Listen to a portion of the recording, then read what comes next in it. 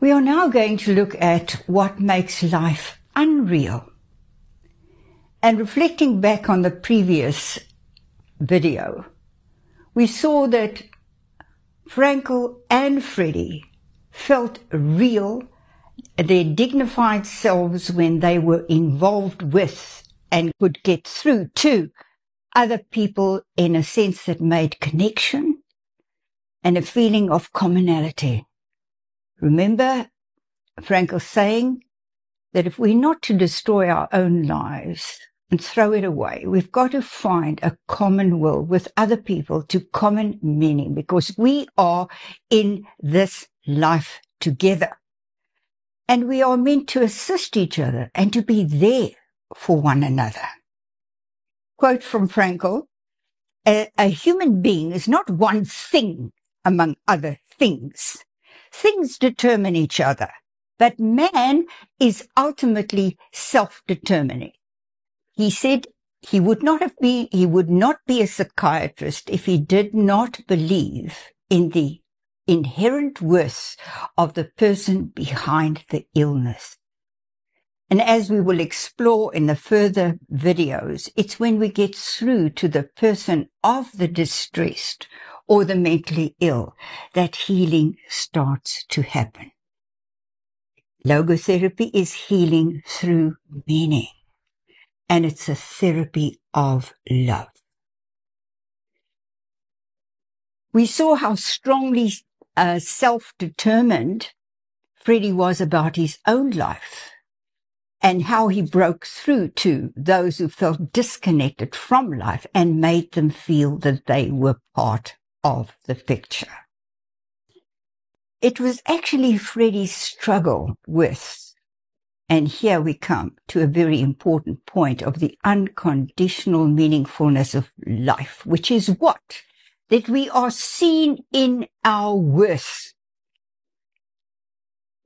As Shantall said, to see someone in their uniqueness of what they've got to give, of who they are, is to love them. There's no way that you can really get through to another person or evoke them into becoming what they can be without this kind of unconditional love. That love sustained Shantall, but it was a battle for Freddie. He had the unconditional love of his mother, but his father remained distressed about Freddie. We could say that he must have picked up early signs of Freddie's gayness, but was won through to the kind of person that Freddie in the end turned out to be. But it was the discovery of what he called the love of his life when he met Mary Austin that made Freddie feel that a sense of homecoming. Because it's one thing to be launched from the platform of motherly love, but you want to find somebody that comes to you and sees you in your uniqueness and also give you that sense of being unconditionally worthy in their sight. But as it became very clear that Freddie was gay, Mary couldn't give him that unconditional being there for him, whatever. She had her own life that she wanted to lead. And this hurt Freddie very deeply. He recorded it in his song, Love of My Life. You've hurt me. You've broken my heart. And now you leave me. Love of my life, can't you see? Bring it back, bring it back. Don't take it away from me, because you don't know what it means to me. Back, hurry back. Please bring it back home to me, because you don't know what it means to me. The fact that he felt what he asked of Mary, when she asked him, well, what do you want from me? He said, almost everything. We believe in each other, and that's everything. When he felt he lost that, he really slipped into a phase of homosexual indulgence, drug and alcohol. But you know, Mary did love him. Her love was unconditional. And she was the one who searched him out. If you look at the film Bohemian Rhapsody, there's a wonderful portrayal of their relationship. She sought him out when he was really down and out. And there was the occasion of the Live Aid concert, which Queen could have performed at, but Freddie had broken from his band and had fallen into this very destructive lifestyle. And she came to call him back, and she said to him, these people that you're associating yourself now with, they don't love you. They don't care for you. Come home. I love you. Your band members love you. Come home. Which is what he did.